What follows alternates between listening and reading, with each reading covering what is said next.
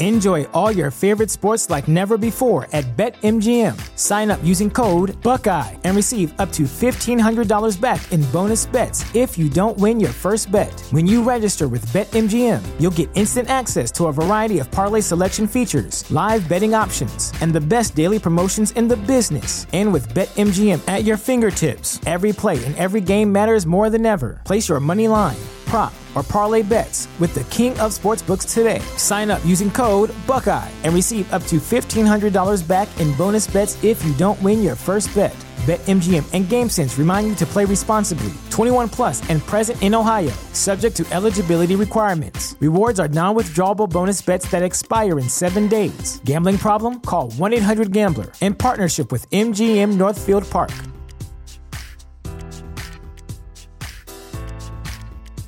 Support for this podcast and the following message come from Corient. Corient provides wealth management services centered around you. They focus on exceeding your expectations and simplifying your life. Corient has been helping high achievers just like you enjoy their lives more fully, preserve their wealth, and provide for the people, causes, and communities they care about. As one of the largest integrated fee-only registered investment advisors in the U.S., Corient has deeply experienced teams in 23 strategic locations. Corient has extensive knowledge spanning the full spectrum of planning, investing, lending, and money management disciplines. Leverage Corient's exclusive network of experts to craft custom solutions designed to help you reach your financial goals, no matter how complex they may be. Real wealth requires real solutions. For more information, connect with a wealth advisor today at Corient.com. That's Corient.com. Corient.com.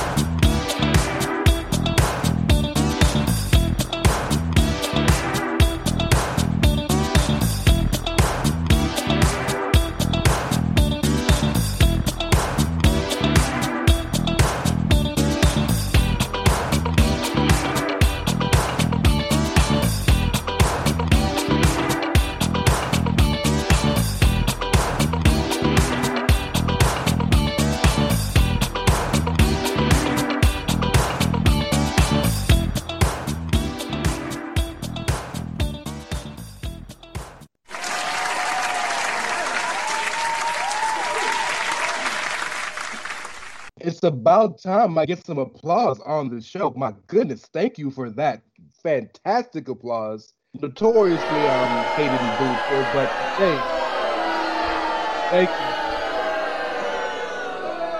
Thank you for making your boy feel more at home. Yes, if you can't tell, this is not Mr. Patrick O'Dowd. It is not even Big Dave Ungar.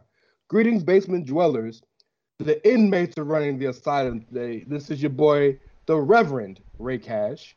And I took over. I kicked the boys out, and I said, we need some melanin in this thing. And what's happening? It's your boy. Yes, including you. I'm speaking of is our fellow albino of the group, the your studio audience, right? The live studio audience, Mr. PC Tunney. What's up, sir? I'm kind of tan. I've been golfing a lot. Fair enough. Yeah, you shaved off the Brock Lesnar, and now you kind of got the old guy. You got. I mean, I don't know. Yeah, but yeah, that's. I was trying to be nice. It's okay. And when we need a extra person, kind of the honorary fifth member of this little debauchery we call Bandwagon Nerds, you put up the Platt signal, and I have the voice of the chair shop, Mr. Velvet Pipes, the MVP himself, Mr. Christopher Platt. What's happening, sir? Greetings and salutations, ladies and gentlemen. Always a pleasure to be here chopping it up with my fellow nerds. But Ray, I do have a bone of contention, just a little bit. Because when it comes to the chair shot airwaves, you are the preferred black on these airwaves. Because whenever I say some shit, it don't matter what I say, don't matter how intelligently I make my points, it doesn't even matter if y'all be like, you know what, he makes a good point. It doesn't matter. Anytime I say some shit on these airwaves, y'all melon farmers look at me like I got a dick growing out of my forehead. So There's that. Well, Malcolm and Martin, my brother. Malcolm and Martin. Just let's put it like that. I'm Xavier, you're Magneto. I'm gonna warn y'all today. You know Patrick's not here. You know Dave's not here. This is probably going to go off the rails pretty quickly. But we're going to do our best to try to give you something that is pointed, all of us. But we're going to try our best to give you something that is pointed, that is well done. We have a rundown, and we're going to do our best to give you that quality bandwagon nerds feel. Traditionally, you guys know we start the show. We are reviewing certain shows. We're going to break down two today. We're doing the Netflix show This Is Pop, which is, we've gone through 3 episodes, and I think it's been fantastic so far. And we're also going to get in a little bit of What If. I know we're not doing that technically as a show, but this episode, the second episode of What If, is too big to not talk about. So let's jump in This Is Pop real quick. And I know kind of in our breakdown before the show, all 3 of us mentioned, while this was a newsworthy and noteworthy show, I don't think there was as many talking points as there were before. But This Is Pop episode 4 was about what makes country music. And we joke a lot personally about how country music is essentially, like, genres in general are very much kind of led or antiquated by the person singing the music. And they started off pretty well by speaking about Lil Nas X and Old Town Road and how it was number 1 on the country charts until they cut it off and moved it to pop. And there is a very big difference in the country world between country and between pop. And I think they really broke down the divide between that pretty well. I'm going to throw it to you guys. Tony, I don't think you watched it, right? We didn't have to tell everybody that, but that's okay. I mean, well, they were going to figure it out when it's just me and Platt talking about the one show. So, I mean, I like our listeners, but I don't know if they're that smart. That the thoughts and views of Mr. PC Tony is probably agreed with the rest of us. But nonetheless, what did you think of the show, Platt, especially kind of that dichotomy between traditional or real authentic country and the stuff like Dolly Parton and the writers and the Judds and so on that have kind of Shania Twain and Garth Brooks that have kind of broken out? What was your thought on the show? Well, first and foremost, shout out to Ashley Judd. I know she wasn't part of the musical group, but, you know, she's a famous actress, comes from that family. And for a long time, she was Roll Tide in this Melon Farmer. Like, she was, I was ready to go if I didn't get to go. Like, so, no, but and she's a basketball fan too, which is super cool. Yeah, I liked episodes 1 through 3 more than I liked this one. I thought it was interesting. The funny thing is that country music is suffering from the same thing that happens to every musical genre on this not even on this continent, but in this land, talking about America specifically. I mean, once the Suits and the Gatekeepers realize that they can make some money off of this genre, it's going to start to get watered down. Like wash, rinse, and repeat. That happens in every single American music genre. Like it just is what it is. That's what happens here. But it's interesting. The Lil Nas X thing, I understood the dots that they were trying to connect by bringing him into that conversation because there was a bit of a backlash because they were saying, oh, well, this isn't historically country or blah, this, blah, that. I think that was more studio and media created because they were trying to get some buzz for this guy. And shout out to him. He came up with a great song. It is what it is. That's a great song. It's a cool song. But I think that was more media created and, at the behest of the record labels trying to get some steam behind that record. You know what I mean? Ray, go ahead and say something, man, because I had something that I wanted to say and I can't remember now. But if you keep talking, it'll come back to me, I'm sure. Got you. I think there was, just speaking of Lil Nas X, I want to get to a couple other things before you move on to What If. But the interesting thing about the Lil Nas X situation is, and take away the racial aspect of it aside, it's funny that the Lil Nas X of his day, Billy Ray Cyrus, Anky Branky Hart, everybody made fun of at the time, was the guy that had to legitimize Lil Nas X. That's interesting to me that, and this is kind of a societal thing, right? Something in the day, in the moment, we spoke about it last week with ABBA. Dancing Queen at the moment Sweden hated it. It took until a few years later, and somebody had to kind of co-sign it for people to be like, "Oh yeah, that's cool." And Billy Ray Cyrus was rich. Don't get me wrong; like he was loaded off of his music, but he wasn't treated as a legitimate country artist or appreciated until all these years later.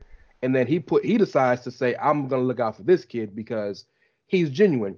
I think a genre is really only in music to kind of just for charts, right? That's the only reason. They don't really matter. But no, it's a way that the record labels can figure out how to market somebody. That's all there is. Because absolutely. The greatest artists in history and the ones that we revere so much, the vast majority of them were genre bending. Like they didn't really fit in a particular box. You gotta try to fit people in a box to try to market them and mass produce them and sell them. But yeah, the majority of the artists that we love and that are considered influencers and GOATs, like they didn't fit in a box. They did a little bit of everything. They just made music. Absolutely. Think about the people they mentioned, who kind of bended that genre of country. I mean, Willie Nelson, right? You're talking about Bob Denver. You're talking about Shania Twain, the Judds, Winona, Garth, Dolly Parton. The story about Dolly Parton was crazy to me because Dolly Parton was the Grand Ole Opry was kind of created for people like Dolly Parton, right? The look, the twang in her voice, the way she sounds, it was built and meant for someone like Dolly.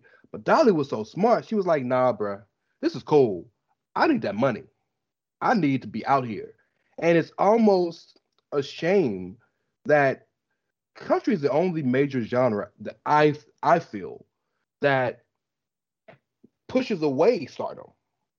It's almost like every other genre wants you to be popular and wants you to get bigger because it's good for the genre.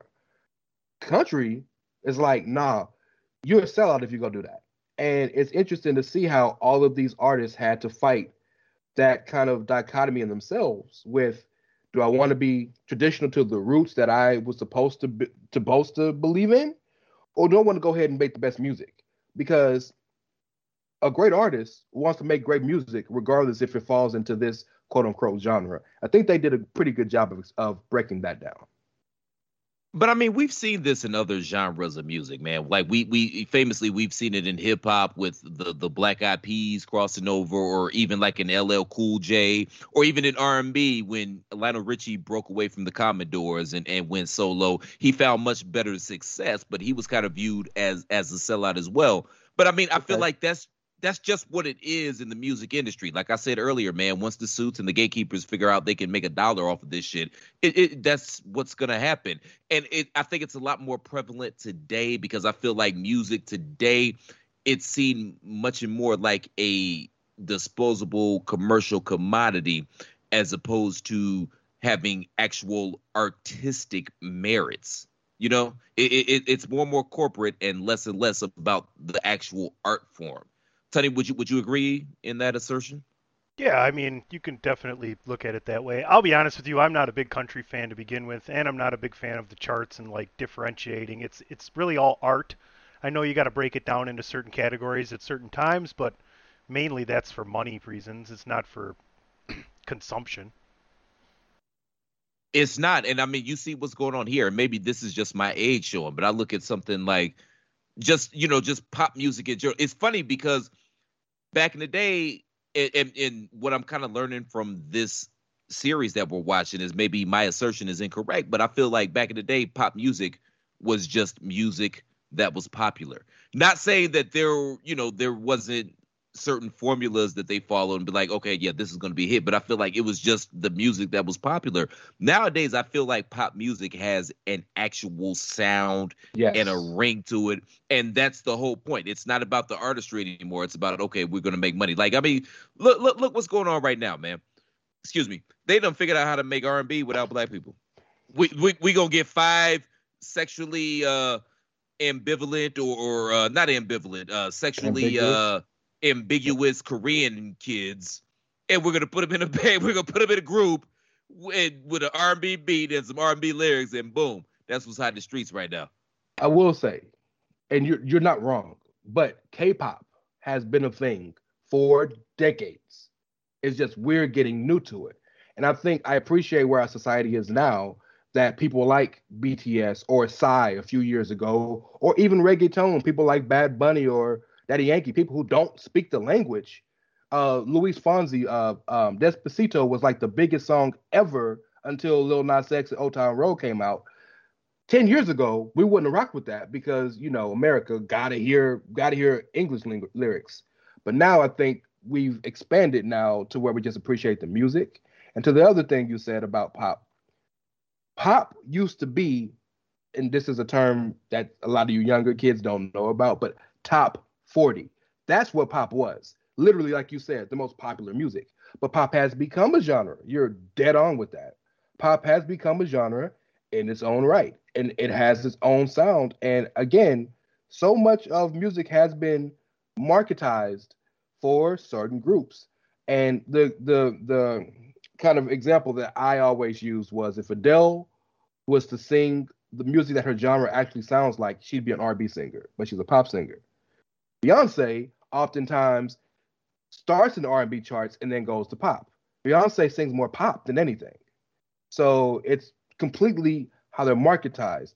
And the country music people don't even want to do any of that. They don't even want to expand to the entire United States. And I think it's cool to see these people saying, screw that, I'm going to go make this money.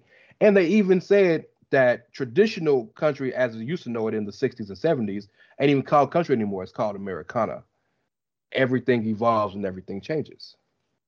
And there's nothing you can do. You can't stop the machine.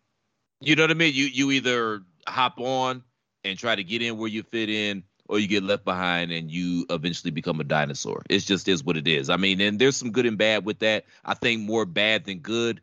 It's good that a lot of people have been able to make a lot of money doing this and, make like generational wealth that could change their entire existence and the existence of their family. But there's nothing you can do about it. This has happened in every single genre of music here in America. It just is what it is. So next week, speaking of genres, we're going to move to Britpop. We're going to get a little more traditional rockish with that, everybody's heard that song Blur 2 by, by Jet, right? That's Are You Gonna Be My Girl by Jet. But you know what I'm talking about. Those songs that you've heard forever and never knew what the name of it was, but you hear it all the time. We're going to get into Oasis and the Gallagher Brothers. Yeah, that could be its own episode by itself, for real. That could be its own documentary, dog. But I'm looking forward to that. Big Dave Ungar, our Attitude of Aggression, he's going to love that because he ain't been here for none of these episodes because he is rock. So I'm looking forward to that. Again, more than anything, this show has shown that, number one, it's really cool to learn about music. And number two, we really didn't know shit we thought we knew. And I think that's what's cool about this show. I've learned so much in these 4 episodes, and I'm continuing, and I'm excited to learn about more for the rest of these last 4. So let's move on a little bit to Marvel. I'm going to let you hold off on the theme because when we come back from the break, we got a whole bunch of Marvel news. Look at your boy. I'm trying to host. I'm trying to do this thing. But we did have Marvel What If Episode 2. You listen to the show. You know what's up. You know what If. What If is essentially an anthropology of different stories that are set in the multiverse, where something we've seen in the MCU, you know what happened. They take a moment and they flip it and see what happens. This episode, and I'm going to just throw it to you guys at this point, but this episode was, what if instead of the Ravagers taking Peter Quill, they take T'Challa and T'Challa becomes Star-Lord? I'm going to throw it to y'all first because there's so much that happened in this episode. What did y'all think? Mr. Tony. I missed last week on Bandwagon Nerds talking about the first one. I just, in general, what they're doing is really cool, right? You always wonder, what if I left my house 5 minutes earlier? What if I would have eaten this? What if I would have gone 2 steps out of my way here? How would life have changed? So it's really interesting to see. Yeah, I mean, the dynamic of the second episode, I enjoyed it. I really liked the first episode where Steve turns into the first Iron Man as well, basically. So I thought that was pretty The sweet. Hydra Stomper. Yep. Yeah. But this one was really well done. In addition, the gentleman who is narrating, the Watcher, I forget his name. I know he was one of the scientists who was a robot in Westworld. Jeffrey Wright. Yes, he is. I could listen to him talk all day. I love that he's the one narrating it, and you kind of get that third person perspective, right? You're getting someone else's view on what was happening. So to see that all going on and the way it's been interwoven, it's been done really, really well. And the last thing, I'm sorry, and I mean, the fact that Chadwick Boseman did this before he passed, and you can go now, so much time later has passed now, and you turn it on and you hear him and you see his character, and it really just kind of, it makes you feel good, you know. Kudos to him. That guy, he knew he didn't have a lot of time, and he packed a lifetime's worth of excellence into that limited amount of time he had left at the end of his run. Beautifully said, man. Beautifully said. Yeah, well said, man. Number one, Jeffrey Wright is one of the most underrated actors of our generation. Like, that Melon Farmer is dope in anything he does, and everything he does, he knocks it out the park. He's gonna be Commissioner Gordon in the Batman movie coming up with the rapper Patterson. Yeah, absolutely. I could smoke a bag of that. Yeah, let's get it. This was so interesting. So I went back because I got shamed on the Nerds last week because I hadn't watched What If. So I went back. I watched the initial episode, and then I watched this one. This was so fascinating on so many levels. Like, we could probably spend an entire podcast just breaking this shit down, man. Yes. So T'Challa, his natural leadership and moral compass basically changed the whole trajectory of the MCU. Like, we got my man Thanos out here. Basically, he's a TV sitcom dad at this point. It's just the butt of the jokes, right? You know, we got Nebula out here looking like a woman. She got the hair and stuff like that. Looking like a robotic snack. Go ahead. Looking like a robotic snack. And the interplay between her and T'Challa, and she kept calling him Cha-Cha. I mean, the insinuation was that they were fucking at some point in time. Like, am I wrong for that? No. Yeah. And it bothered me at first because I was like, that's a little too culturally ambiguous. But then when you see that it's a personal nickname and not just something to say, yeah, it was actually kind of cute. I don't know how you would smash a robot, but stranger things have happened. Well, that was the next thing I was going to ask. Like, what type of lubricant? Number one, did Thanos even build her with a working vagina? I don't see why that would be a thing for a robot. That's a good. Why would a dad build that part if you're building the robot? That's a good point. Bandwagon Nerds number 93, vagina implant. Like, she can't procreate. She can't procreate because she's a robot. So what's the point of even putting a vagina on her? And would you want to get head from a robot? That just doesn't sound all that pleasant to me. Time out. We're guys. We'll get head from anything. I'm just saying, man, it seems like there's a lot more that could go wrong from that scenario than could go right. I'm not saying, I'm just saying. Even getting a handsy from a robot, it seems very... How gentle could a non-female be? These are all interesting questions, but unfortunately we can't ask the man. But these are interesting questions. I also thought that was funny that there was no Gamora, because there wouldn't be a Gamora because T'Challa flipped Thanos, so he wasn't going around destroying worlds. So that part stuck out to me. Yo, that didn't even hit me. Really? That's a great point. It didn't hit me. That's a great point. Gamora would never be his daughter because he wouldn't have killed half of her planet. Yeah. It's a fantastic point. Wow, man, you just made my dick hard, because that was literally the first thing I thought after I saw Gamora with the hair, or not Gamora, but Nebula with the hair. I'm like, well, of course there's no Gamora here. Like, yeah. Even Tony's giving you praise. Golf clap. Dude, I watched Men at Work the other day. Oh my god, that was an old movie. That's where golf clap. Golf clap. So another thing that I found funny was Korath, who was Djimon Hounsou, is like fanboying over Star-Lord to the point where he's like, "Is it okay if I hit you?" He's like, "Yeah, in the face. He's like, go ahead, it's fine.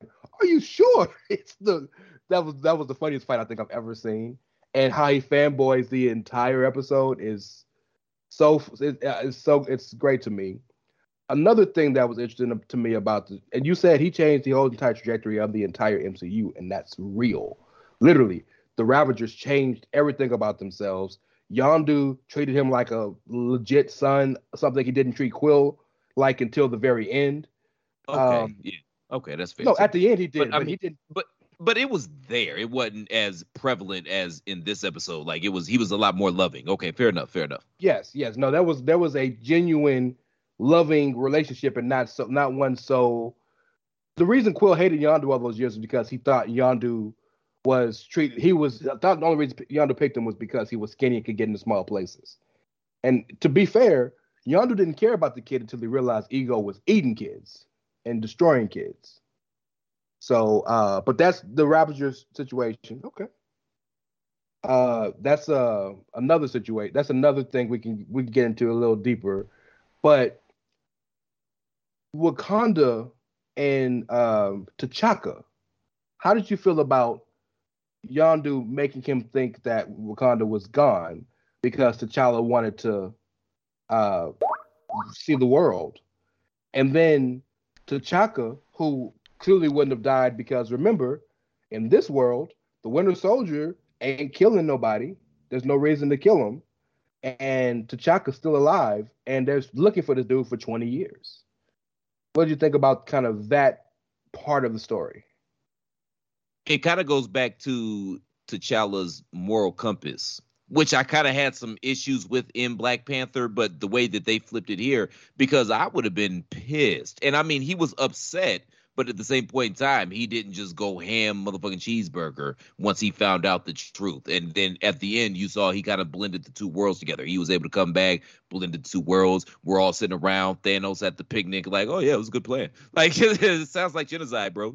No, it was random. Like, which was the funniest line of the whole episode. Oh man, I really am here for like cool dad Thanos. I'm here for that. Yes. So the other thing that was interesting to me was that, you know, with good comes evil. We've learned that from watching nine series of Star Wars. They have to offset each other. So if Thanos is gonna be good, somebody got to be crooked. And I thought it was interesting they chose the Collector to be that guy. And the children of Thanos, the Black Order, are working for the Collector in nowhere. I thought that was cool how they flipped that. And the Collector, instead of being a guy who liked trinkets and interesting things, he was just taking everything and everybody. What do you think of the Tavar, or whatever his name is, but the Collector being the crooked guy, and them having to fight the Collector instead of fighting a guy like Thanos? Sonny, go ahead, man. Get in here. Dude, you're getting way too into it for me, man. I just watched it and enjoyed it, okay? I don't know that the fucking fruit was green instead of purple. The fruit was green, actually, the embers of the whatever, so well done. But yeah. PC Tunney, everybody. PC Tunney. Hey! No, that was interesting. I thought that, you know, Thanos' minions working for the Collector, that was an interesting wrinkle as well. I picked up on that, and I thought that was interesting. They even gave Howard the Duck some love. They did give Howard the Duck some love. Shout out to Howard the Duck. Cleveland's own Howard the Duck. I don't know how they allowed him to do the crossover since he's a DC character, but shout out to them. Feige for making it work. Thank God I fucked up one time, or you guys would never have anything to get me on, eh? There's a lot, but that's the funniest one. Yeah. Cleveland's own Howard the Duck. That's speaking of things to get you on. If that's what you stake your city on, Howard the Duck. Wow. Well, we used to have a good football team, and then some asshole stole them. So there's that, you know. And two championships later, Ray, he's inferring that you're not only are you an asshole, but you're responsible for the Cleveland Browns being stolen, all in one fell swoop. It's my fault. Yeah. Art Modell called me specifically and said, "What do you think about this, bro?" Hey, well, you know, hey. Ray said, "If you're leaving, I'd leave at night." Well, And hey, there's a city in Maryland that they're so stupid they won't know for 2 weeks. This is my problem when it comes to Ray and this Baltimore shit. I know this isn't a sports pod, but I just have to say this, man. Go ahead. You won. You got the team. You got the titles. You have the infrastructure. You have the functional front office. But yet and still, you have this weird, unconsequential hatred for the Cleveland Browns. Like, your hatred for the Cleveland Browns doesn't make any sense. It's like, okay, you come in here, you still Amber. You got the girl, you get in the vagina, y'all have the kids, everything's working, but yet and still, you're mad at me, and you won. Why are you mad at me? Maybe what did I do to you? Maybe it's a robotic vagina.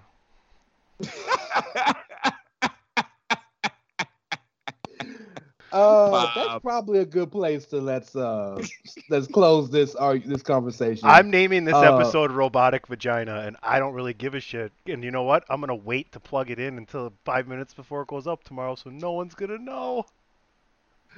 Oh. You should probably plug up your robotic vagina before 5 minutes in. That just doesn't seem like it needs to charge. What's worse, a clog a clog or a leak? Yes. Well, that's been what if. I don't know what's what if we have robotic vaginas, you know? Oh boy. See, this is what happens when Patrick and Dave ain't here. No, I'm lying, because this would happen even if they were here. But nonetheless, we don't know what's gonna be. I don't know do y'all know what if is next week? Did anybody see I did not. Trailer or anything? I did not. I think it's Is this the Killmonger Iron Man one? Okay. If it is, that'd be interesting to see, because I want to see how they flip that. I don't know that. I'm just speculating. I'm not sure. I'm sure we'll find out sometime. But nonetheless, every episode of this has been fantastic. I've loved every single one. So these are our breakdowns so far of our shows we're reviewing. We're going to take a quick break. We got some... got to go to the trailer park, so the banjos are coming. But of course... This is Bandwagon Nerds, a part of the Chairshot radio network on thechairshot.com. While we have the voice of the Chairshot, you want to plug some merchandise, my brother? Y'all always do this to me on every goddamn show I'm on, but you know what? I'll do it. Than all of us, sir. I can do it. You want me to do it? Do you want me to do it? No, yeah. Let Tony do it. I want to hear Tony do it. Do you want me to do it? I'm so interested to hear this. Or did you just want to bitch about it and actually do it? I mean, yes, but what you got? Mine would be way quicker than yours, so go ahead. No, go for it. What, ProWrestlingTees.com/thechairshot? Plenty of wonderful designs. You know, don't skimp out. Spend the extra money. Get it soft style. Your epidermis will thank you. Makes a great gift as well. That's ProWrestlingTees.com/thechairshot. You're listening to Bandwagon Nerds, Chairshot Radio Network, a part of thechairshot.com. We shall be back. I guarantee that as well. Why should you visit thechairshot.com? Thechairshot.com is your home for hard-hitting reviews, news, opinion, and analysis with attitude. Why? Because you're smarter than the average fan. Thechairshot.com. Always use your head.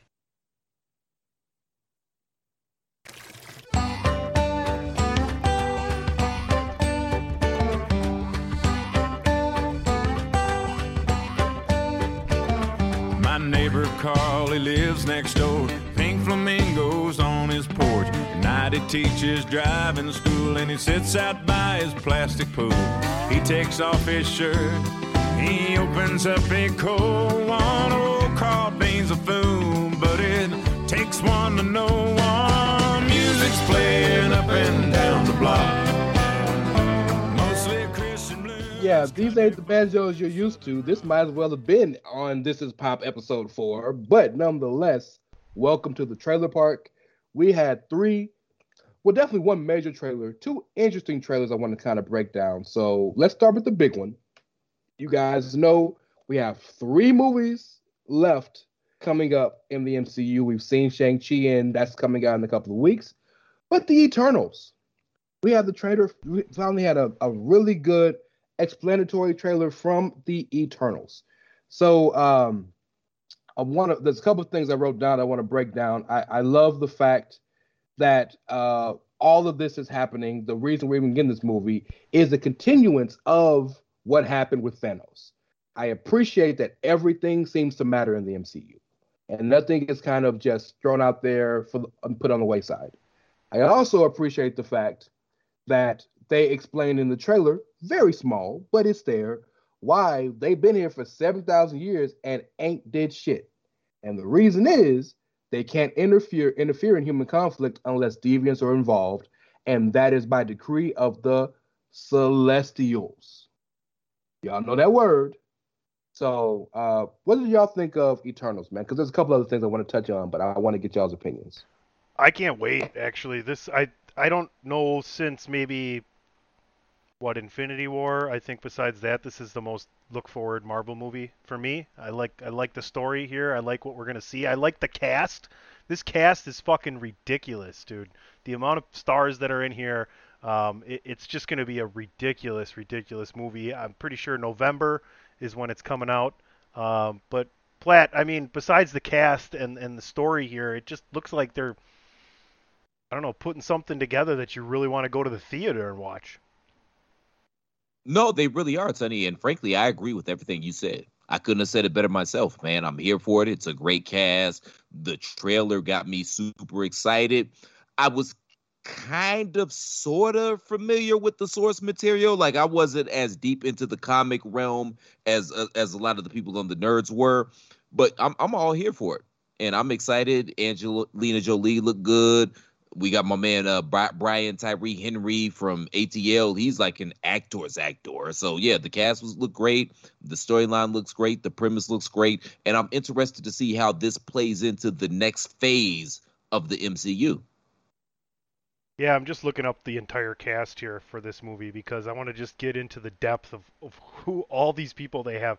Yeah. Well, first of all, they went down the Game of Thrones pipeline, and not only did they get Kit Harington, but they also got Richard Madden. So they have two, right? They have two of the brothers there. Angelina Jolie, Selma Hayek, you've seen, Gemma Chan, Yes. Madon Siak. Yes.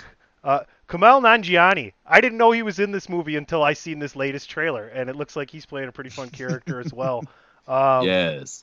Oh, man, just tons of great actors. Lauren Ridloff, Harish Patel, Brian Tyree Henry, little girl Leah McHugh, Barry Keoghan. He's an excellent younger actor as well. So, I mean, you just can't go wrong with anything Marvel's putting out right now. It doesn't matter if it's animated. It doesn't matter if it's a Disney Plus series or just some kind of movie that they're just another banger cast here.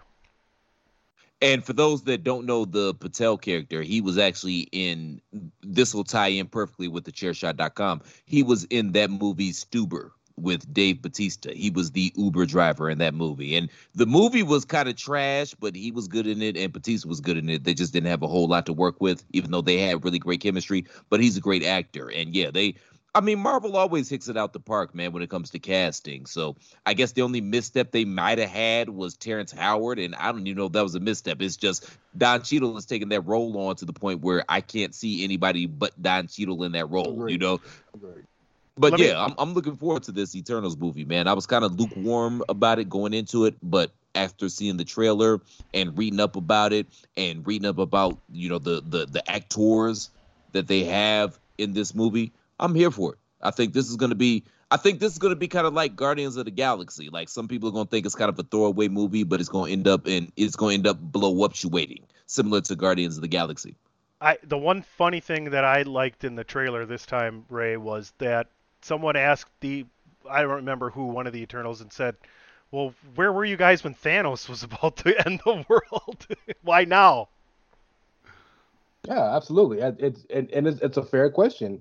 Something I've said on this show. Like, we need to understand where you been, what's happening. It's something I'm not concerned about, but interested to see in for a lot of these groups that are popping up out of nowhere. Eternals, Inhumans, X-Men, or mutants eventually.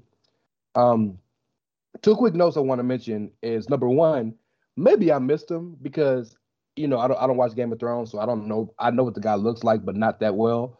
But Kit Harington is supposed to be playing the Black Knight. Yep. Was he in there? Yeah, he was in there, and then Richard Madden was his brother from Game of Thrones, and he's playing Icarus. Yes, I know that much. But I saw Richard Madden because Kit Harington was very briefly in this trailer. He was not in a lot of it. Yeah. Okay. Well, that makes me feel better because I felt stupid for missing him. The second thing is, now this is speculatory, so this is, sorry, Patrick. But I believe this is where the first time we get to see Atlantis. We may not see them technically in this movie, but I think this is what I think all of this is what's going to cause Atlantis to kind of make themselves known. Because think about it. The entire world, half of the world went away out of nowhere. Atlantis would have no reason not to know why, because they're underwater, right? We know comically, Atlantis and Wakanda hate each other.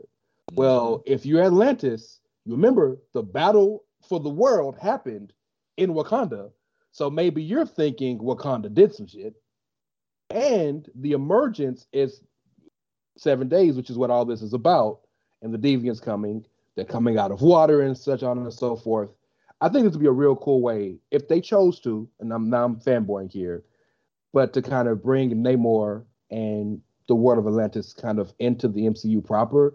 And the rumors are that they've already cast somebody to play Namor. So he's the biggest star in the nomenclature of Marvel to not be in the MCU. And I mean, they alluded to Namor in Endgame. Like, it wasn't even subtle. Oh, yeah. Yeah, you know what I mean? The underwater, it wasn't subtle at all. Yeah. Earthquakes. Yeah, good point. Disturbance or earthquake or whatever. Yeah, whatever they said. Like, they've already alluded to that. So yes, Namor's coming. I can't wait. And the cool thing is, I know they feel the same because they're both underwater guys, have this and have whatever, and have human. They're both kings of Atlantis. Namor is so different than Arthur Curry or Aquaman because he's a genuine dick. So it's gonna be cool to see that on camera. Check out Eternals. I didn't catch the date. Does anybody know the date it comes out? I'm just, because a genuine dick, that's a great segue to a topic we're gonna get to momentarily, but we're still on Trailer Park, so we can't get there yet. When does we give it time? When does the Eternals come out? You're asking? In November. November. Okay. November 5th. November 5th. Good man. Well, September 22nd on Disney Plus. Keeping with the Disney theme, we got a different view of Star Wars. Now, we're in the world now, and there's always been a whole bunch of different Star Wars platforms with the books and the comics and the cartoons and whatnot, but we're just now getting in this world where they're starting to build a proper world with the Mandalorian and the Book of Boba Fett coming out and Ahsoka Tano and all these things coming together. Somebody had the clever idea to say, what if we did an anime show about Star Wars? So Star Wars Visions drops September 22nd, 9 separate stories, all anime. I'm not the biggest anime fan, but I appreciate the stories they tell and the actual cinematography of what they do. And anime cinematography seems perfect for Star Wars. What did y'all think of the trailer or just the idea in general? Man, they have prostituted this Star Wars franchise to no ends. And I mean, some of them work. Some of them work better than others. A lot of them don't work, but it is what it is, man. I watched this trailer and I couldn't care less. I'm not the biggest anime fan in the world either. And I also can't be mad at them because they've got 40 years worth of lineage and goodwill in this Star Wars franchise. So do what you feel like you got to do. Am I going to watch this? Probably not. But do what you feel like you got to do, man. I kind of feel bad for the Star Wars franchise, man, because I feel like it's been prostituted so much that it's diluted at this point, you know? And maybe I'm wrong, but that's just how I feel. It's a fair point, and as I throw this to Tony, it's a fair point. But when you're as big as Star Wars is, and before the MCU, the only connective movies, now they've had 3 trilogies, but I mean connective in terms of more than 3 movies that had really existed in this world was Star Wars. So they kind of made the template for the MCU proper, and it's ironic that now they're kind of cousins. I'm just curious if Star Wars Visions is going to be canon to the proper Star Wars timeline. But Tony, you're the biggest Star Wars fan of the three of us. What did you think? I don't watch the cartoons.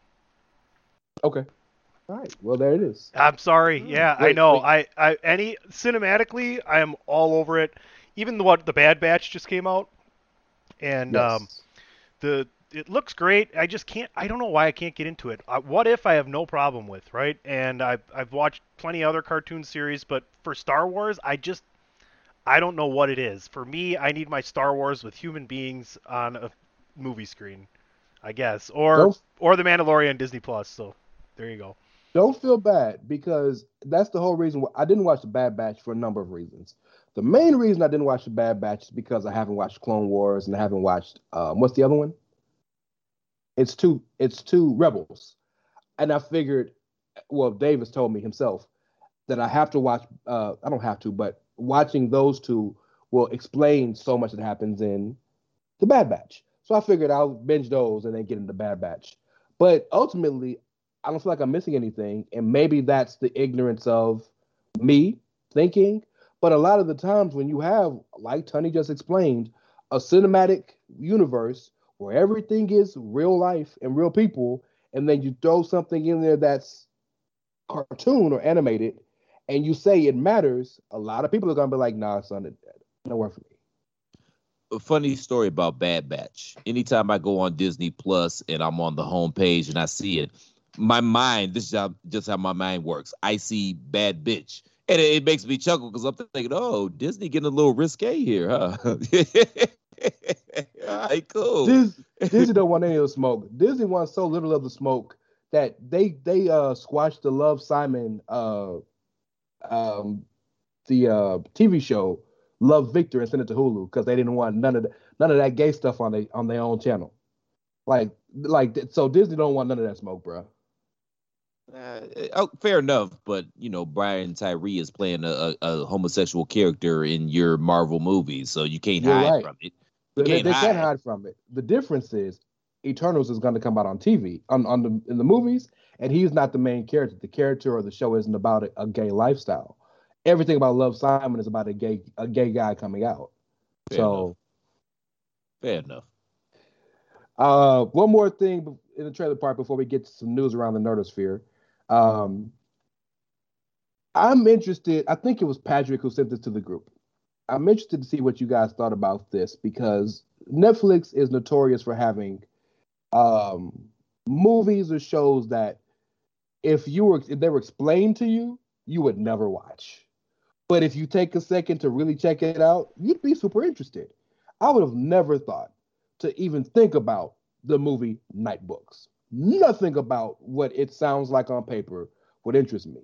But the trailer seems pretty cool. Kristen Ritter, she's a witch. There's two kids. They're caught in a house that seems to be made of scary stories, and they have to write the scary stories for the witch, or else she might kill them. There's some intrigue. There's a little bit of Goosebumps-esque in it. A little bit of the clock with the walls in the house, whatever that's called in it. It's a little interesting. I may check it out. What did y'all think of that? Is this a series or a movie? It's a movie. It's a movie. I'm more likely to check it out. That's a great point, because I don't know if I got 13 episodes worth of that. That's a great point. The premise seems interesting. I almost thought it was Danielle Panabaker who was the witch at first, but the casting is still good there. The kids look really good. To me, obviously, Plaid, I'm intrigued with this evil cat that's going around hurting people. I don't know. I might have to sleep with one eye open tonight. Oh, that's right, yeah. That's the only part that pissed me off. I could see a child being scared, especially a quote unquote nerdy child. But if you don't kick that motherfucker in the head and keep it moving like an escalator, but I enjoyed this trailer and it made me more intrigued than the Star Wars trailer. Number one, I love Kristen Ritter. I think she's phenomenal and oddly attractive in a weird way. But anything that she's involved in, I'm at least going to check it out because I love her as a character. Actor. Is she oddly attractive in a weird way because you feel like you're attracted to John Ritter then? No, John Ritter was sexy as fuck. Shout out, R.I.P. There's no relation, by the way. I'm about to say, I feel stupid. Yeah, there's no relation. I thought so too. I thought that was his daughter, but it's not. No, but I was wondering why she's oddly attractive.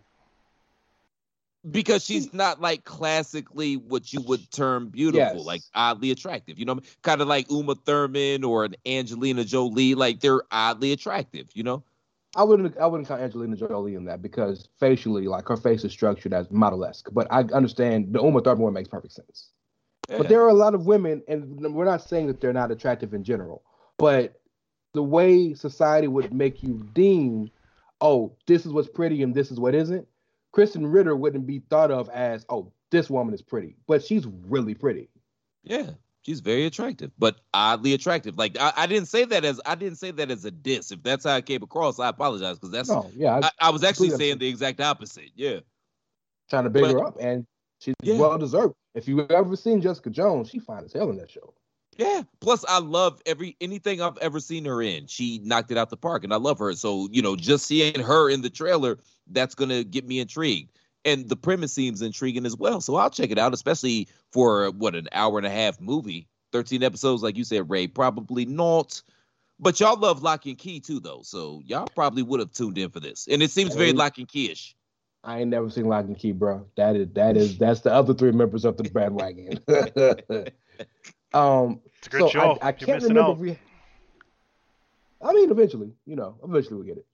I can't remember if we have a drop for the news around the Nerdosphere, but I'm gonna ask the live studio audience to hit the Marvel drop, baby. This is the time.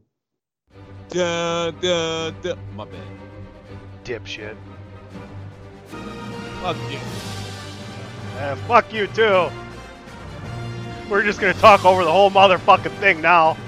Hey, you get a robotic vagina. You get a robotic vagina. You get a robotic vagina. If that's what we're doing, I don't want a robotic vagina. Give me a silicone one. That seems a lot more pleasurable. Why can't a robotic vagina be molded into silicone?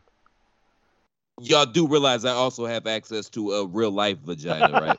It doesn't sound like it. Patrick, I tried. You didn't. I tried. Barely so set hard. the rundown 15 minutes before the show. This guy's totally out of line. All right, let's get down to business. I'm super hyped for this first part. This first story I have is y'all know I've been super, super excited and been pushing the inclusion of Ironheart, aka Riri Williams, into the MCU.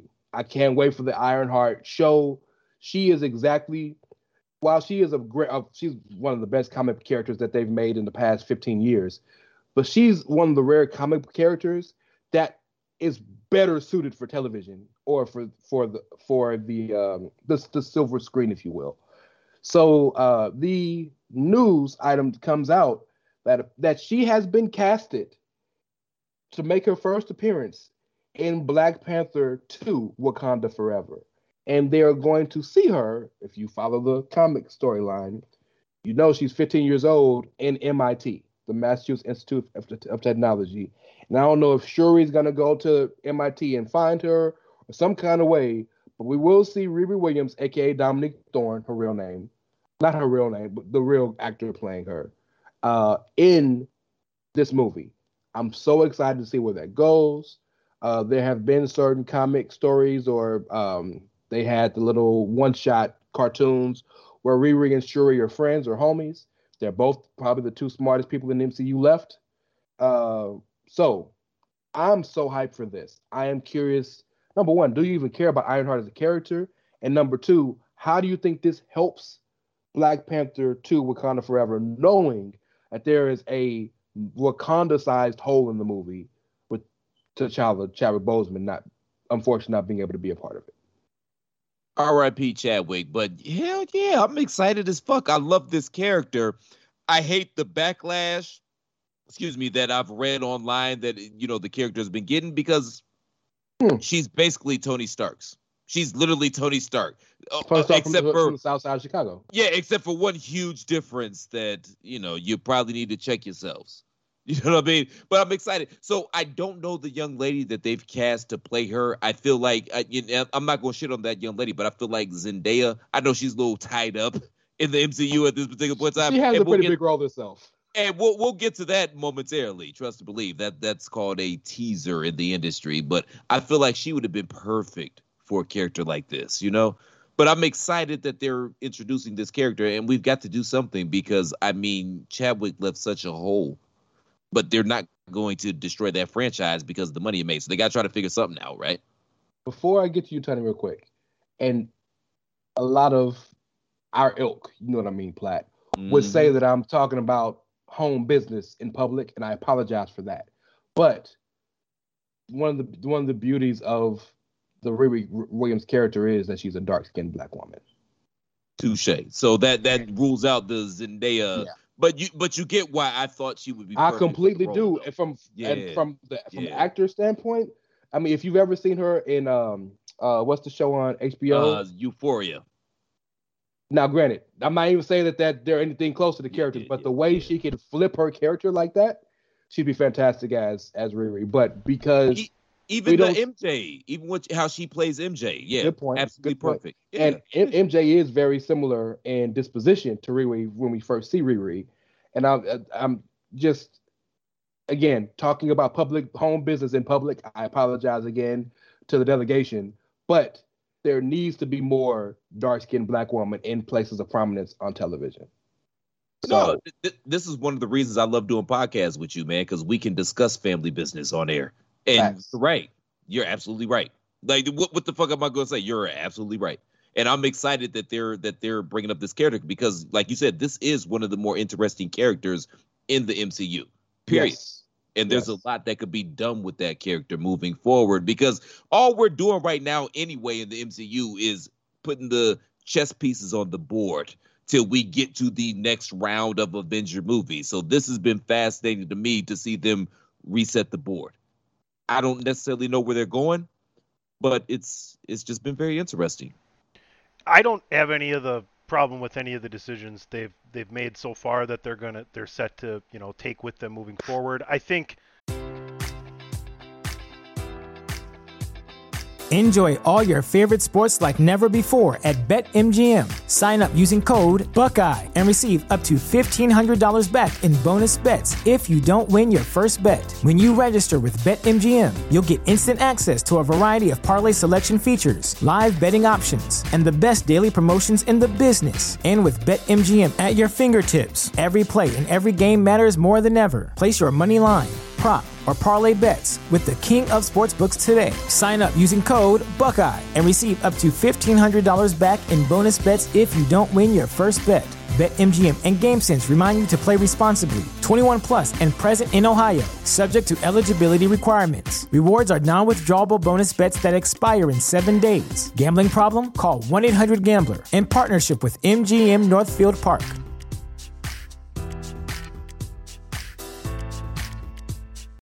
Without the ones like you, who work tirelessly to keep things running, everything would suddenly stop. Hospitals, factories, schools, and power plants, they all depend on you. No matter the weather, emergency, or time of day, you're the ones who get it done. At Grainger, we're here for you with professional-grade industrial supplies. Count on real-time product availability and fast delivery. Call, click Grainger.com, or just stop by.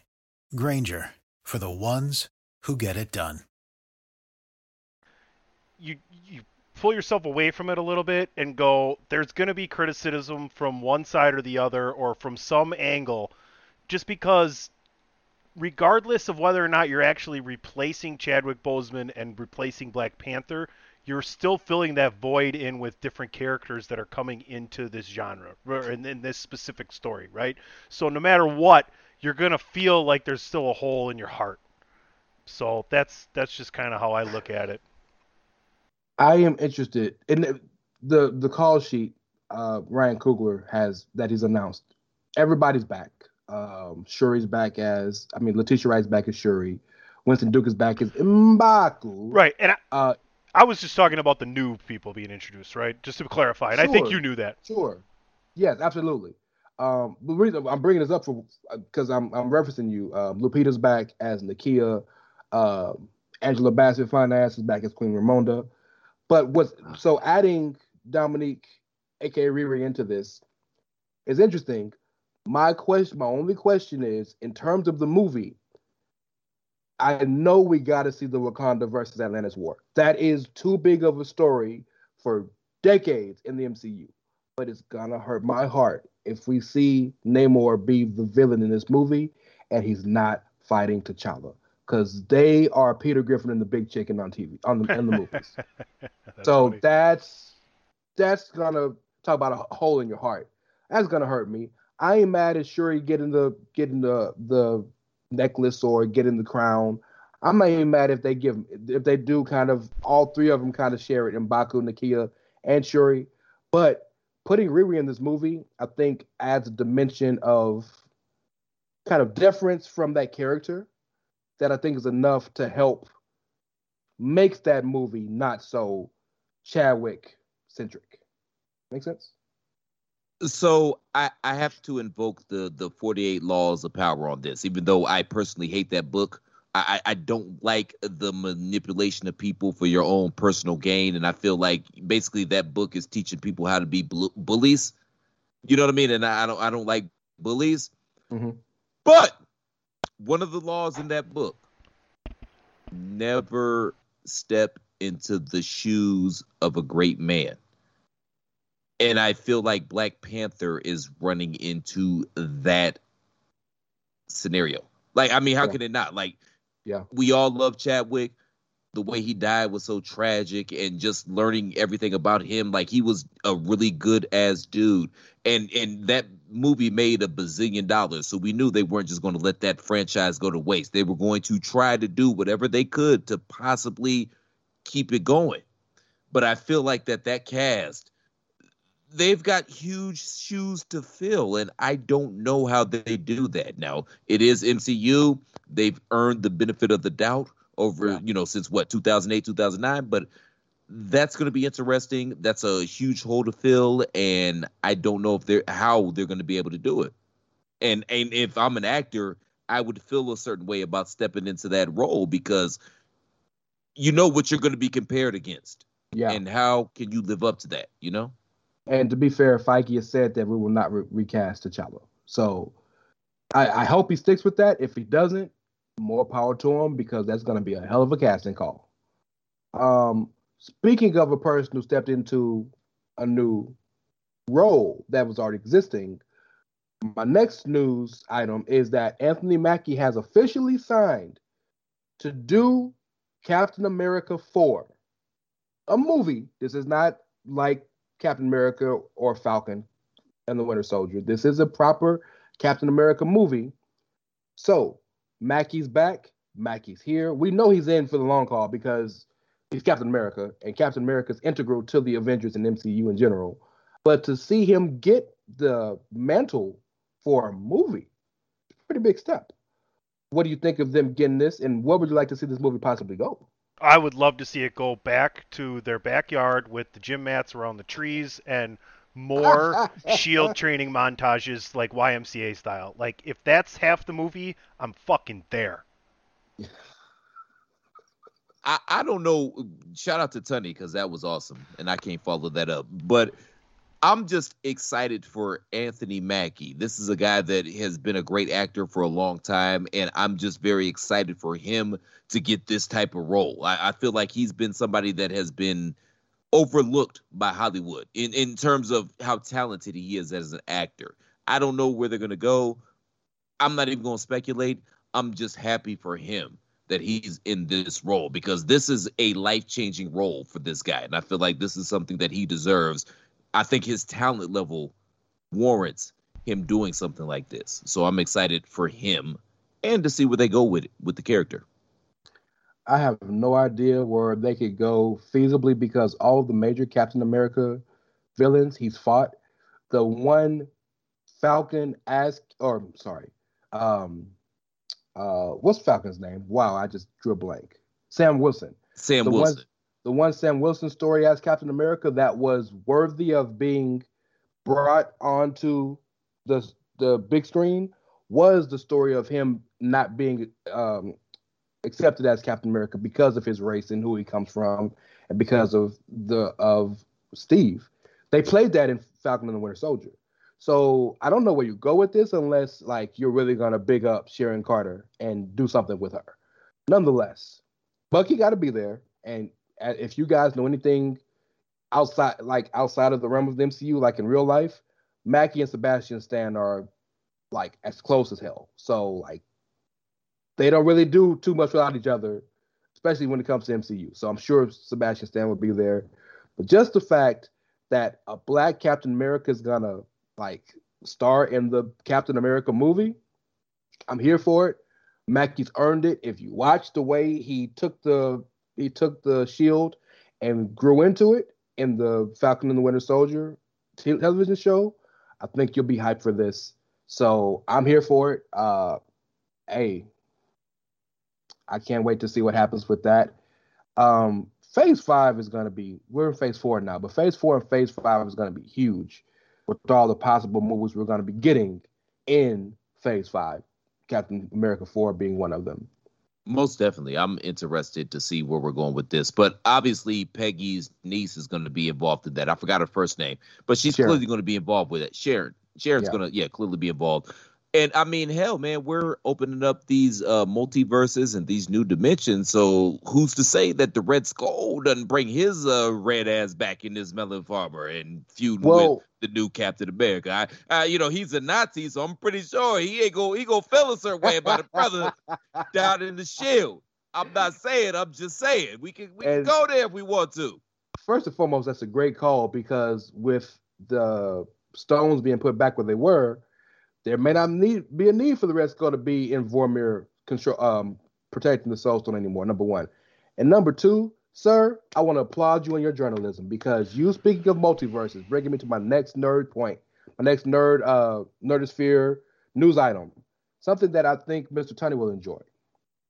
We all know about the Sony buyout of all the Spider-Man characters, and not just the spiders, but all the villains. Everything on that world is either a Sony movie or is in conjunction between Sony and Disney.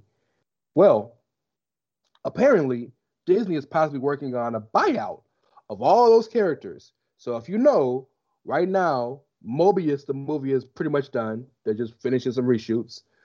Venom's coming out at the end of this year, maybe the beginning of next year, but that movie is pretty much done. They're working on a Black Cat movie. They're working on a possible Silver Sable movie, maybe Black Cat and Silver Sable together. They have a whole plan for this Sony verse built, I guess, around Tom Hardy as maybe the main hero with trying to bring Spider-Man in there. Ain't got to worry about that no more if this happens. It's all under Disney. It's all under Feige. And I don't like to believe in one person, but in Feige we trust because he ain't really steered us wrong yet. I love Black Cat so much as a character. And I know she's basically just the MCU's version of Catwoman, but I love that character so much. Tunney, go ahead. Get in here, man. No, I had something else to add to Sam Wilson and what Captain America 4 could be about. Please. What about him? What about introducing Patriot and going up against Blackheart? I feel like isn't that what happened after like he kind of took over as Captain America in the comics? It was U.S. Agent, but yeah. Okay. I feel like, oh boy, and I can't remember his name, but that Jay Brone that they tried to make Captain America, and then he got with Julia Louis-Dreyfus character. I feel like I feel like he's going to be a Patriot. I feel like that's where we're probably going to go. No, he's U.S. Agent. Okay. Oh, okay. I beg your pardon. So I beg your pardon. In the comics, Patriot's black too, isn't he? Yeah, Patriot's black. Oh, okay. I beg your pardon. In the comics, the America, just like it happened on the show, America, the government picked John Walker because he had just going back to the Super Soldier Serum. I mean, we can go back to What If 1. He had every one of the credentials to be Captain America, but he didn't have the heart. But not the intangibles. Yeah, not the integrity or the heart. And so, which is why it didn't work for him, and he became U.S. Agent. And U.S. Agent is essentially, without the gratuitous killing with guns, he's almost Punisher-esque in that he could be a hero or a villain depending on the story. In fact, U.S. Agent and Punisher hate each other because they kind of do the same thing. I'm cool with that. I'd like to see something different than your standard Marvel fare with a doppelganger of myself being my villain. But I'm here for the story if it works. And clearly we're gonna get. I'm sorry, one thing. Clearly we're gonna get the new Falcon, Joaquin Torres, garnering the wings. However they do it, because at the end of the show, he leaves them the wings, and in the comics, once Falcon became Cap, Joaquin Torres took over being the Falcon. I'm sorry, Black. Go ahead. No worries, man. I'm actually about to put white people over here, and this. Record this, y'all.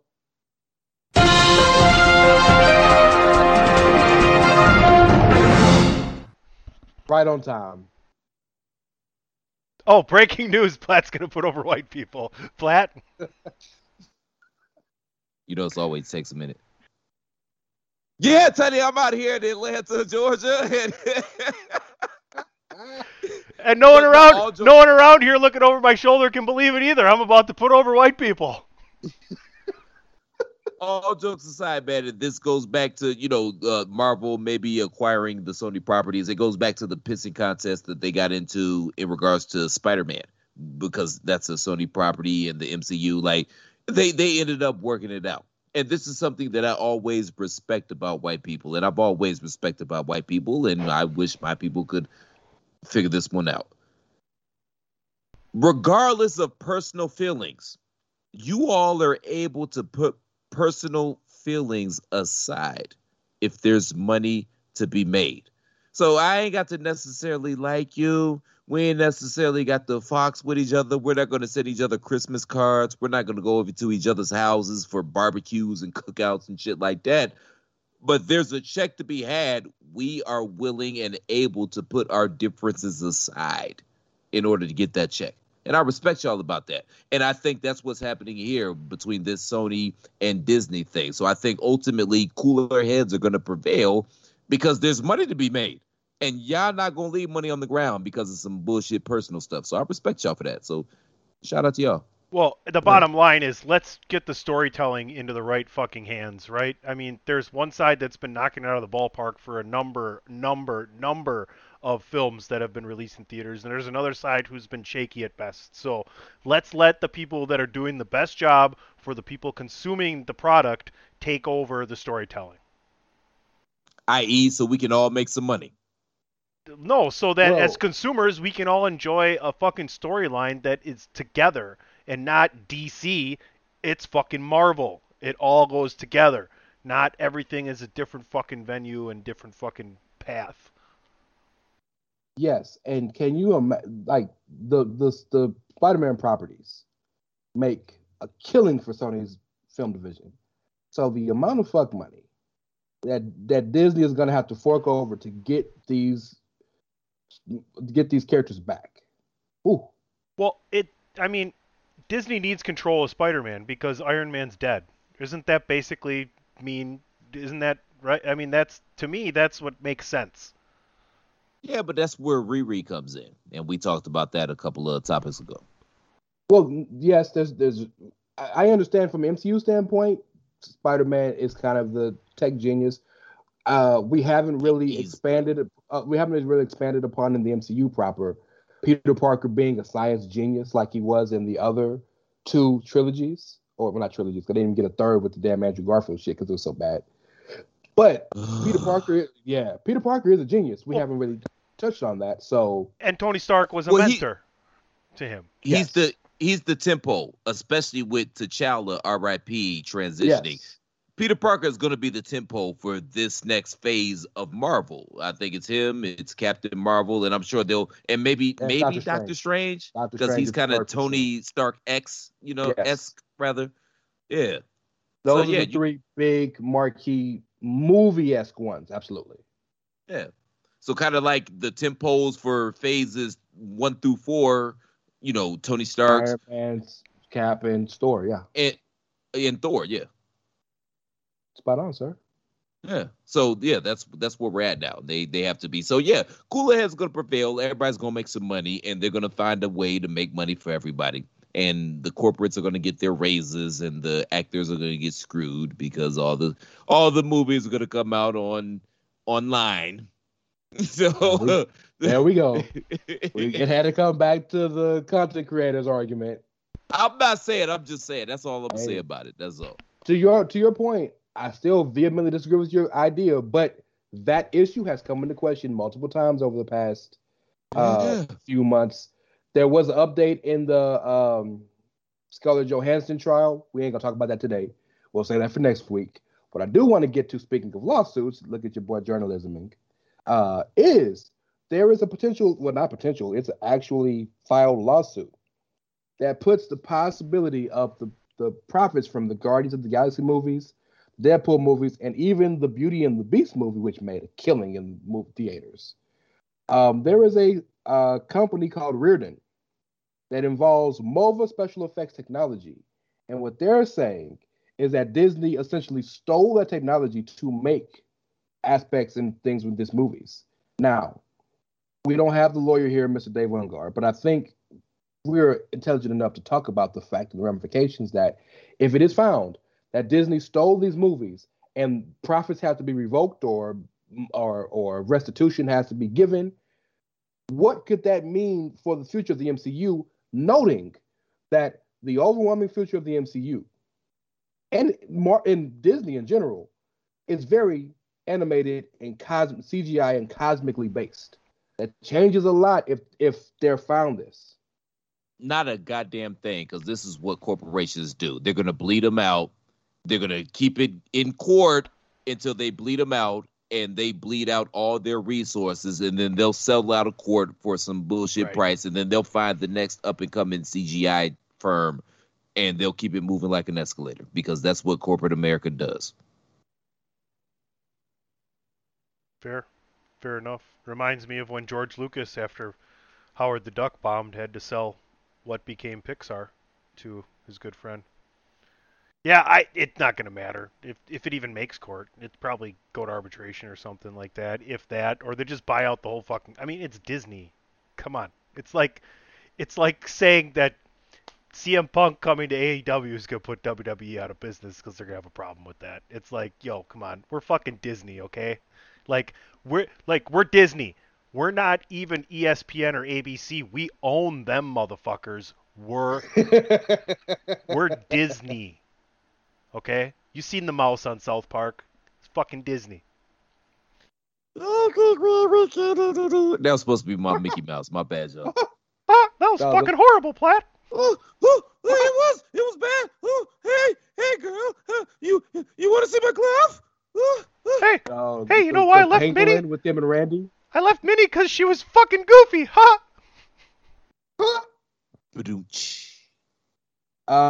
So that is our news of the Nerdosphere. We're going to take one more break, and then we're going to break down. We're going to break down the breakdown. You're listening to Bandwagon Nerds. We'll be back after these commercial messages. Bless you, Ray. What he said. Promotional consideration paid for by the following. Hey folks, PC Tony here. Thanks to our new partnership with Angry Lemonade, you can save 10% on physical products and digital commissions using the promo code ChairShot. Head to angrylemonade.net to check out their amazing catalog of products and services. Use the promo code ChairShot to save 10%. That's angrylemonade.net.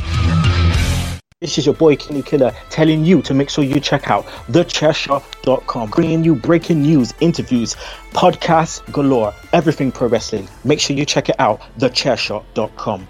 Thechairshot.com. Always use your head. Welcome back, Bandwagon Nerds, episode 93. Make sure you're heading on over to ProWrestlingTees.com/thechairshot. Pick yourself up that hashtag journalism shirt that Ray just mentioned. Get it in soft style. Your epidermis will thank you. Makes a great gift as well. And now, back to your host, Ray Dallas, the Reverend Ray Cash. Or, as I'm known across the pond, Ray Quid. Oh, okay. There you go. Yeah, I got to just add to the very many nicknames that have been bestowed upon me. I think you missed a better nickname, though. Ray Pounds. That can mean a couple different things, you know? Ray Pounds. That's hilarious. I also think it's hilarious that you're the Reverend Ray Cash, and I'm literally an ordained minister. That always tickles me pink. I'm not going to lie to you. You're just as ordained as I am, and we're barely ordained. Let's not fucking, have a conniption. Motherfucker, I'm ordained. Fuck what you talking about. I am a goddamn both by preacher, the same online the Universal Life Church, and in 10 minutes you too can be ordained just as well as Platt. It may not sound as good as them. Scriptures, bitch. The devil is a goddamn lie. Doesn't say anything here about robotic vaginas though. Oh God. By the way, I love how black folk have ruined an entire word. The devil is not he's not a liar. He's a lie. L-I-E. That's the funniest thing to me in the world, by the way. So shout out to you. Shout out to the Reverend Ray Cash, because that shit's hilarious. I love it. Anytime anybody says it, that's hilarious. I appreciate it. Hey, thank Mr. Patrick O'Dowd for that. That's 100% his doing. Was that him? I thought that was Dave. I thought it was Dave. Was it one of the two of them? Yeah. We don't want to be giving Patrick credit, especially when he's not deserving of it. Good point. Yeah, great point. Just want to rib Patrick a little bit there, Patrick. Well, that's kind of the point if he's not here, right? It's to just trash him half the show.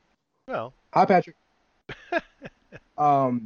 Okay, so normally we get to the end of the show, we try to tackle a big topic and then have a question. I have both of those. Now, if you know anything about me as a person, I am addicted to the show Jeopardy. Watch it every day, record it in multiple houses, so wherever I'm at, I can always catch it. I am addicted to the show. Alex Trebek was one of my heroes.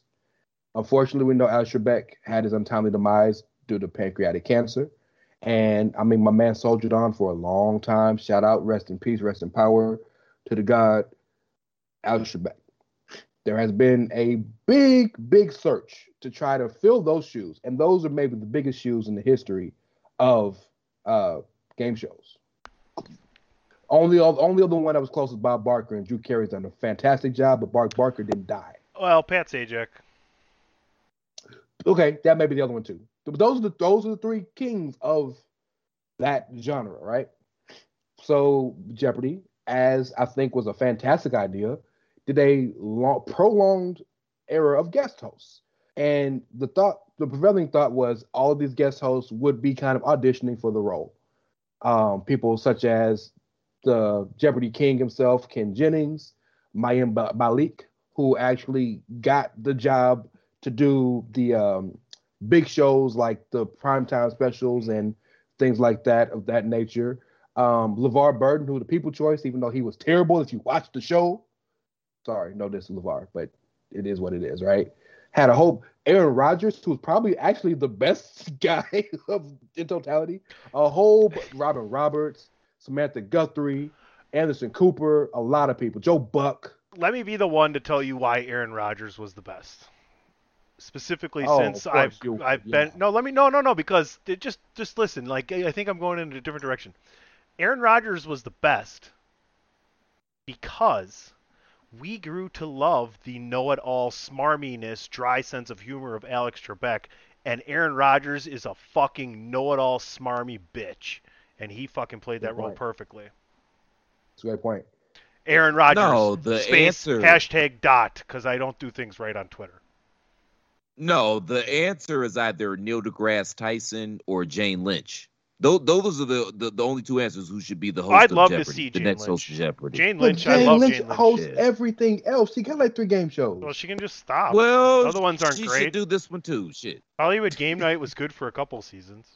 You want to know? Here, I'm telling you right now, and you're going to laugh, but this is who I think should be the host.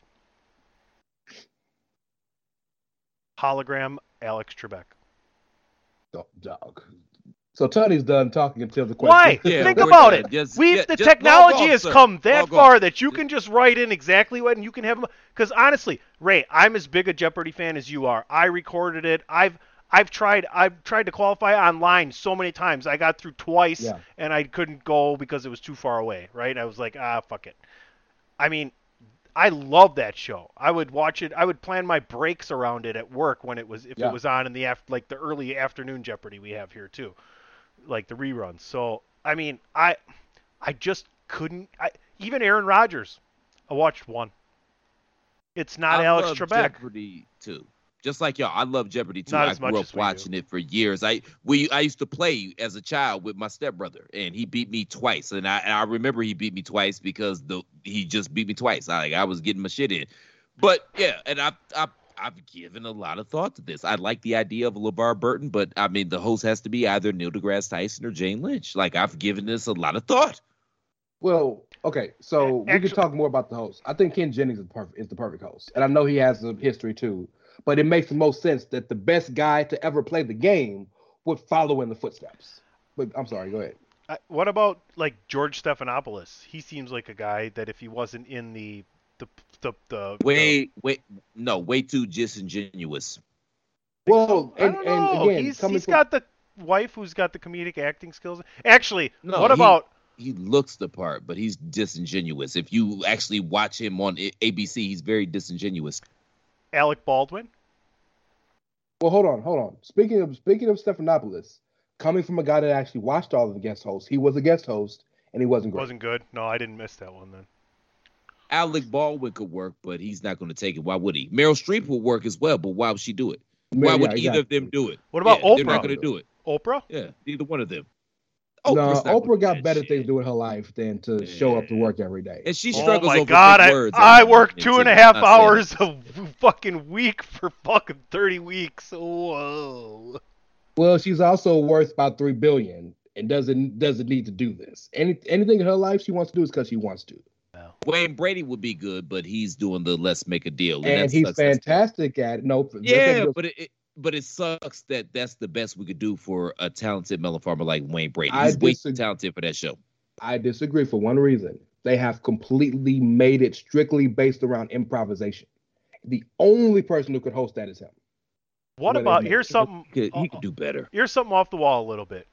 It's a guy who I really enjoy as an actor in a couple different movies. In a series right now he's in that I love. And he actually hosts a talent show. What about Terry Crews? Oh, fuck that guy. No, we good. You don't like Terry Crews? I like Terry. I seen him in Brooklyn Nine-Nine. I liked him as an actor. No. Well-spoken. No, we're good. We're good. Keep talking. Yeah. Am I missing something here on a cultural level here with Terry Crews? Yeah, we're good. We'll explain off air. All right. I apologize to the community. It's all good, sir. It's all good. Hey, Terry Crews, fuck you, Terry Crews. Go back to Brooklyn Nine-Nine. All right, anyway, keep going. My bad. Does anybody have any thoughts about Mike Richards in general and him getting the job? Giving himself the job and then losing the job? Is there any interest in that? Well, number one, he's the executive producer, so would you know it, who won the pony? But that was hilarious. In terms of him losing the job, I do have some thoughts on this. And they put up some shit that he said, 7 years ago on a podcast. Like, number one, it's fucked up because you had to be searching for some shit to find on this melon farmer. I didn't think he was the best option as host, like, at all. Fuck that motherfucker. I've given you who I think should be the host. I just came up who would be a perfect fucking host. Kevin Smith. Kevin Smith could do the job. I think so, but he doesn't. And this, I'm sorry to say this. This is no diss, but I'm just saying in a business that is outwardly facing, I don't think he fits the look. Yes, and that is so wrong. It would be like Alex Trebek, only like instead of being, looking down. Instead of looking down on the contestants for not knowing something obvious, he would be like the soothing. Oh no, I'm sorry, that's wrong. Well, that's why people loved Robin Roberts and loved Mayim Bialik, because they were very loving to the people and like supportive. When Robin Roberts would cheer on people when they got a daily double correct. So like that's why they enjoyed those two of all of the different. Sanjay Gupta was good. Dr. Oz was terrible. There's the old black dude. I can't remember his name, but he was really good because he had the LeVar Burton kind of soothing voice that Alex kind of built up. I can't remember his name. I'll look up his name, but go ahead. Morgan Freeman would be good, but he wouldn't do it. But yeah, I love Kevin Smith because Kevin Smith is one of us. He's a nerd like us. I just don't know how that translates to mainstream America 5 nights a week. I don't think it does. How about Ryan Reynolds? Ryan Reynolds got better things to do than to show up to Jeopardy. He's giving away 6 months of free mobile. He doesn't have anything to do for the next 6 months. He's already given it all away. This was the list of the. How about Deadpool? Guest hosts. Kate, I'd pay money to see Deadpool. I'm saying, dude, you the ratings will be through the roof. Jeopardy host. Like that doesn't work in America, sir. That's not how America works. So here's a list of the guest hosts. How about Sheldon Cooper? Well, no, fuck that. Oh, hell no. Johnny Nobody's Galecki? Gonna... Well, they don't need Sheldon Cooper when they got the actual. They got world Ken star Jennings, the actual Sheldon Cooper. No, I'm talking about Mayim Malik, who came from. Yeah. Well, here's a list of the guest hosts that they had: Katie Couric, Mayim Malik. Whoa. Bill Whitaker is the black guy I'm talking about. Anderson Cooper, Aaron Rodgers, Dr. Oz, Ken Jennings, of course, Savannah Guthrie, Dr. Sanjay Gupta, Mike Richards, who's gone, Stephanopoulos, LeVar Burton, Joe Buck, Robin Roberts, and David Faber. I think Bill Burr. What about Bill Burr? I don't need to hear about part the card, Harvard. Yeah, I don't need to hear that the whole time. I love Bill Burr, but he's too. No, that's not going to work for mainstream America. I love Bill. Jeff Burr. Foxworthy. Larry the Cable Guy would be awesome. Just log out. Larry the Cable Guy. Just log out. Just log out, son. All right. Done Well, okay. here. How PC about Steve Harvey? No, he gonna be mispronouncing names and shit. Yeah. He's great at Family Feud, though. Yeah. He's great at Family Feud. Would that be great if he made fun of a guy for a stupid answer on Jeopardy like he does on Family Feud? He got Steve Harvey on Jeopardy. We're looking into the camera, talking to the crowd. Jeopardy would be an hour and 15 minutes, bro. It's only a half hour. Neil deGrasse, man. Neil deGrasse. This guy thought that was Elizabethan architecture. Okay, so we've gone off the rails here. Let's get out of here with Ray Cash has a question, and you ain't got to play this damn Patrick drop. We got to do that.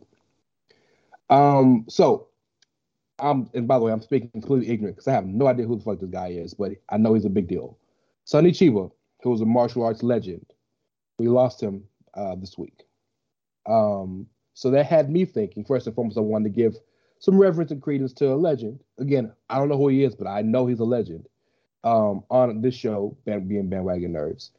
And my question to you two gentlemen is, what is your favorite or most memorable Kung Fu movie or show? I don't have one because I'm not a Kung Fu person, but I'm going to mention, because Patrick reached out to me and told me his favorite Kung Fu movie is The Way of the Dragon, which is the first time Bruce Lee uses nunchucks in the movie, which is kind of the importance of that movie. You two gentlemen, do you have something that comes to mind, something that means something to you? And if so, why?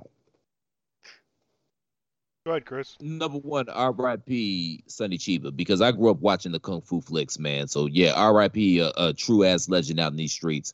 If I had to narrow down my favorite Kung Fu movie, I got two. Number one, Five Deadly Venoms. And if you're not familiar, go out your way to go watch it. It's awesome. And Bruce Lee's Game of Death.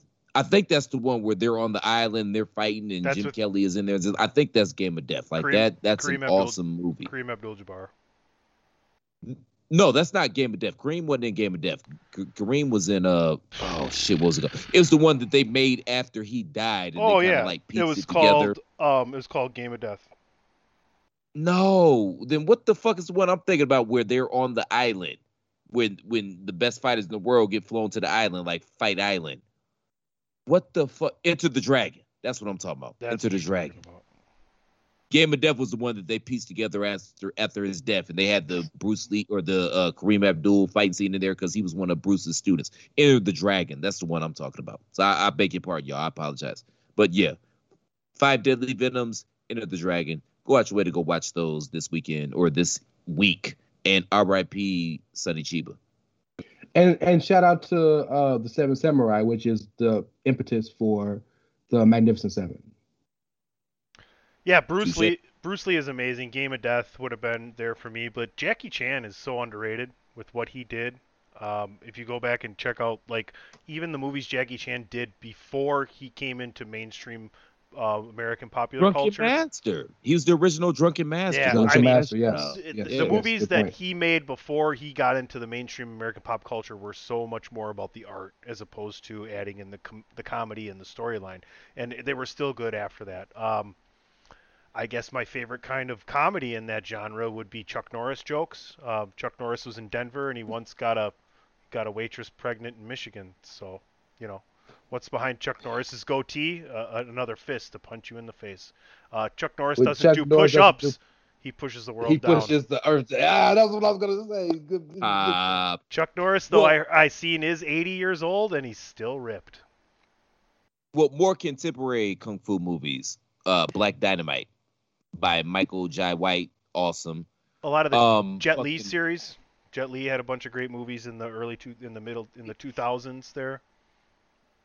And Kill Bill Volume 1 and 2. I mean, if you watch Quentin Tarantino's whole fucking catalog, you could see he's been influenced, like his favorite genres, and he blends a lot of genres, but his favorite movies growing up were spaghetti westerns, blaxploitation films, and kung fu movies.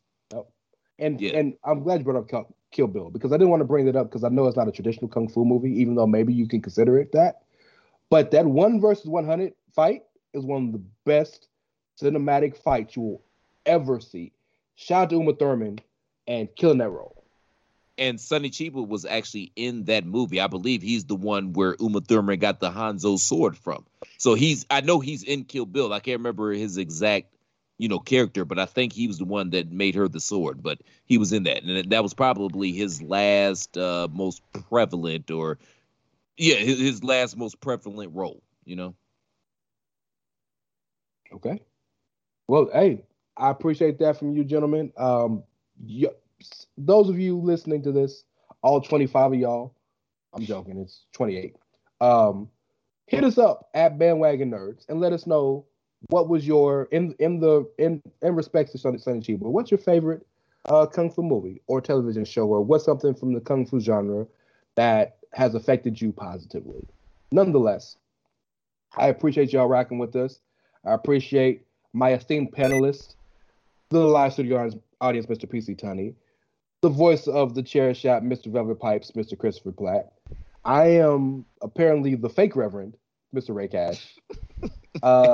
All due respect to our good brothers, the Attitude of Aggression, Big Dave Ungar, the lawyer, and you can follow him at Attitude Ag. And of course, our fearless leader, Mr. Patrick O'Dowd. You can follow him at Wrestling Realist. I love you, Patrick. That's Wrestling Realist, WRESTLNG. You're going to get detention for that. AKA Bob Odenkirk, and get well soon. Yeah, exactly. Mr. Tunney. No, I'm going Mr. Platt first. Tell the good people where they can find you on Twitter. First and foremost, man, it's always a pleasure to come out here and chop it up with my fellow nerds, man. I always have fun every time I'm on this show, and from the bottom of my heart, I feel like I do this every single time I'm on the show, but it's genuine. Thank y'all for having me. Y'all can catch me on Twitter at The Real C Platt. Hell, if you start following me, I may start tweeting again. So there you go. That's called incentive, ladies and gentlemen. I might get back on some Twitter shit. But more importantly, if you appreciate the content we provide day in and day out, the best way to make sure we keep providing that content day in and day out that you love so much is by going to ProWrestlingTees.com/TheChairShot and picking up an official Chairshot t-shirt by perusing ProWrestlingTees.com/TheChairShot. I guarantee once you get to ProWrestlingTees.com/TheChairShot, you are going to find a shirt that you absolutely positively fall in love with at ProWrestlingTees.com/TheChairShot. Please and thank you. And please remember TheChairShot.com. We are not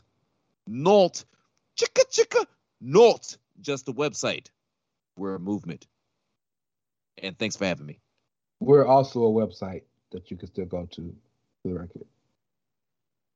Just let you know. not just a website. Yes.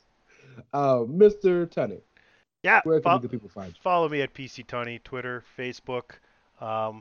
Continue to listen to everything Chairshot Radio Network.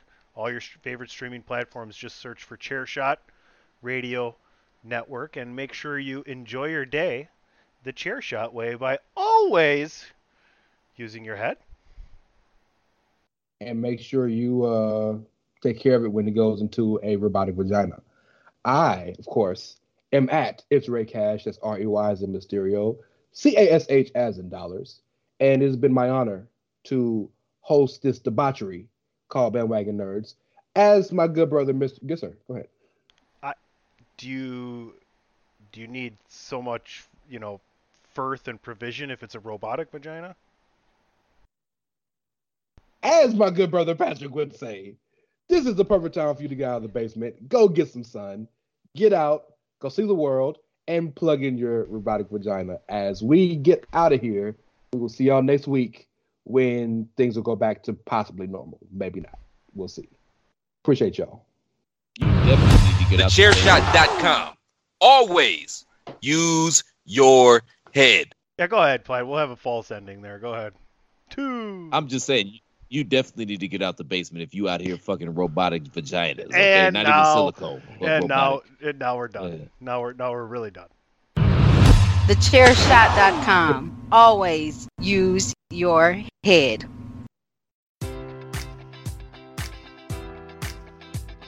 Enjoy all your favorite sports like never before at BetMGM. Sign up using code Buckeye and receive up to $1,500 back in bonus bets if you don't win your first bet. When you register with BetMGM, you'll get instant access to a variety of parlay selection features, live betting options, and the best daily promotions in the business. And with BetMGM at your fingertips, every play and every game matters more than ever. Place your money line, prop, or parlay bets with the king of sportsbooks today. Sign up using code Buckeye and receive up to $1,500 back in bonus bets if you don't win your first bet. BetMGM and GameSense remind you to play responsibly. 21 plus and present in Ohio, subject to eligibility requirements. Rewards are non-withdrawable bonus bets that expire in 7 days. Gambling problem? Call 1-800-GAMBLER in partnership with MGM Northfield Park.